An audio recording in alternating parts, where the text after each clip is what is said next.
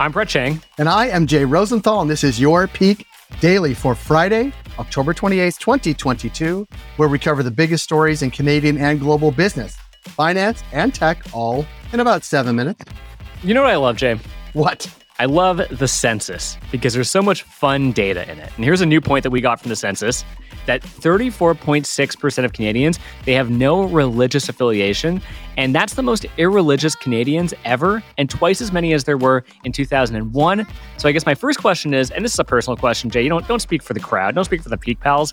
One, are we going to hell? And two, what's going on? What do you think is the driver behind all of this? The go to hell question, potentially. But I guess you'd have to be one of the people that are not part of the 34.6 to believe that. That seems like a high number, and it's actually double what it was, 20 something years ago. So it seems like a high number. I don't think it means we're going to hell, but I don't know what it means, but I think it means something. Do you think it means something? It definitely means something. And I think my bigger concern would be is that churches were these gathering places that everyone would go to on Sundays. In your case, you'd have Shabbat, and it was like a whole thing where, you would kind of get together and there's a whole community built around it. And then now we've lost that community. And so I think it's very important that we just take a second to step back and figure out how we can rebuild that type of community again. Because I think that's very much missing from society right now. Not to get too philosophical in the intro here. Well, you kind of did. And now you're having all the Peak Pals pondering their religiosity. Brett, that seems like a big number, but maybe we'll get to it on a different day in a deep dive podcast. Aside from the irreligiosity of Canadians, what do we have for Peak Pals today? Well, I agree, Jay. It's a bit of a downer episode. We were talking about this before. For our first story, Canada's nurses are heading south. For our second story, YouTube is certifying healthcare practitioners. That's not so much of a downer. It's kind of interesting. And for our last story, Canadian household incomes have dropped, and they've dropped a lot. For our first story, in the midst of a healthcare worker shortage, Canada's nurses are heading south of the border, namely the US, where they won't have to deal with the disaster zone that is Canadian healthcare. I guess they're off to greener pastures. Brett, yesterday we talked about immigration to Canada. What's going on with this emigration of nurses out of Canada? This is a pretty interesting trend. The number of Canadian nurses approved to work in the U.S. has doubled over the last 5 years as they seek less strenuous working conditions and higher pay. This exodus of nursing talent shows no sign of stopping. So far this year, about 1,700 Canadian nurses have applied to transfer their credentials to work in the U.S. Now, pay problems are especially acute in Ontario due to the allegedly unconstitutional Bill 104, which caps wage growth for public sector workers like nurses to 1% a year for 3 years. Brett, here's why it matters. From Thunder Bay to Winnipeg to Fredericton, healthcare professionals are flooding the news with horror stories of overflowing hospitals and staff shortages. Healthcare had over 109,000 job vacancies in Q2, a 23% increase from the year prior, and the second most of any sector behind only food services, which, as much as we love grabbing a bite, that's far less concerning to me. Although, when the Tim Hortons weren't allowing walk-in pickups, that was annoying. Yeah, it really disrupts your day, Brett. Well, children's hospitals are the latest to feel the pressure of widespread staffing shortages as they deal with an unprecedented surge in demand during a nasty flu season. One hospital head said that the nation's children's hospitals, quote unquote, weren't built for this kind of demand, leading to an uptick in vital planned operations being canceled. That's not great. That's not great. Over half of the children in Canada requiring surgical procedures were waiting beyond the recommended window for surgery before this recent surge. And here's what's next. A united front of provincial and territorial governments launched a new campaign lobbying the feds for increased funding for their respective healthcare systems. But more money is only part of the equation to attract talent and maintain the system.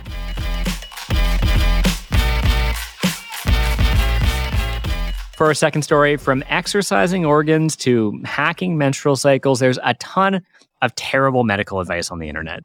You can Google whatever symptom you have and you'll find lots of it, which is why YouTube is moving to certified channels of licensed professionals like doctors, nurses, or therapists who produce health-related content.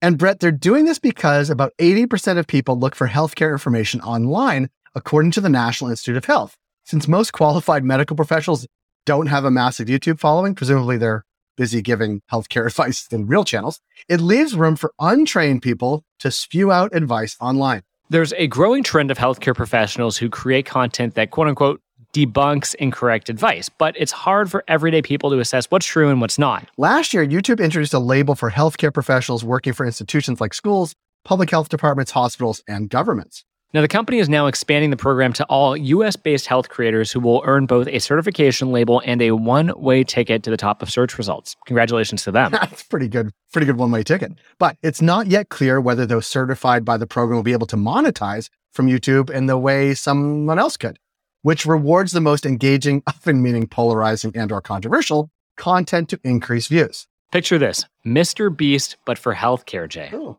I would follow Mr. Beast for healthcare. They're giving away free medication, and it's just getting millions of views. Here, look, let's zoom out on this. YouTube's new guidelines prohibit posting, quote-unquote, misinformation that may cause harm to an individual's health, such as misleading information about medical treatments. But as we've seen with the surge in TikTok medical advice, that may prove difficult to enforce. Dr. TikTok, here to help.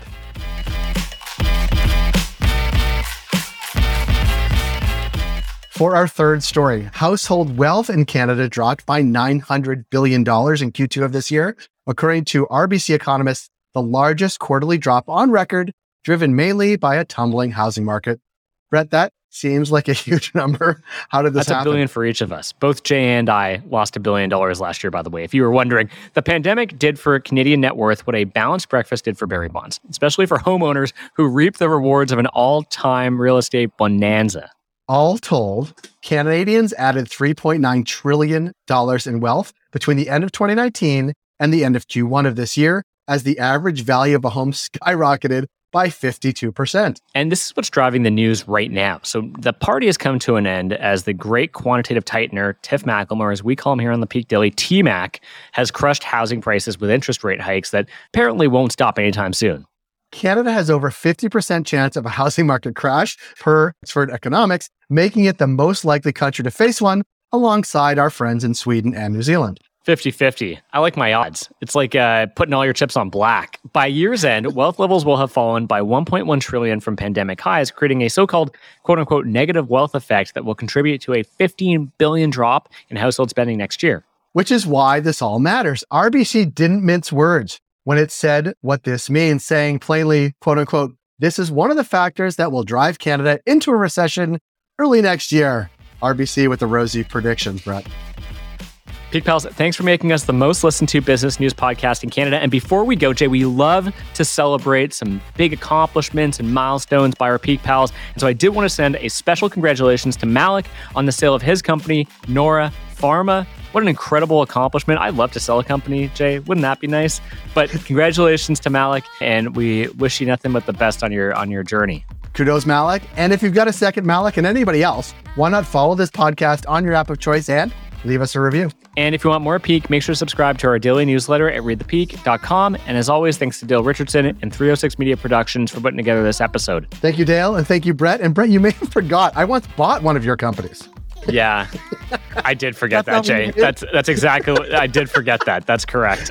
It was a huge 4-figure deal. Brett, have a good day.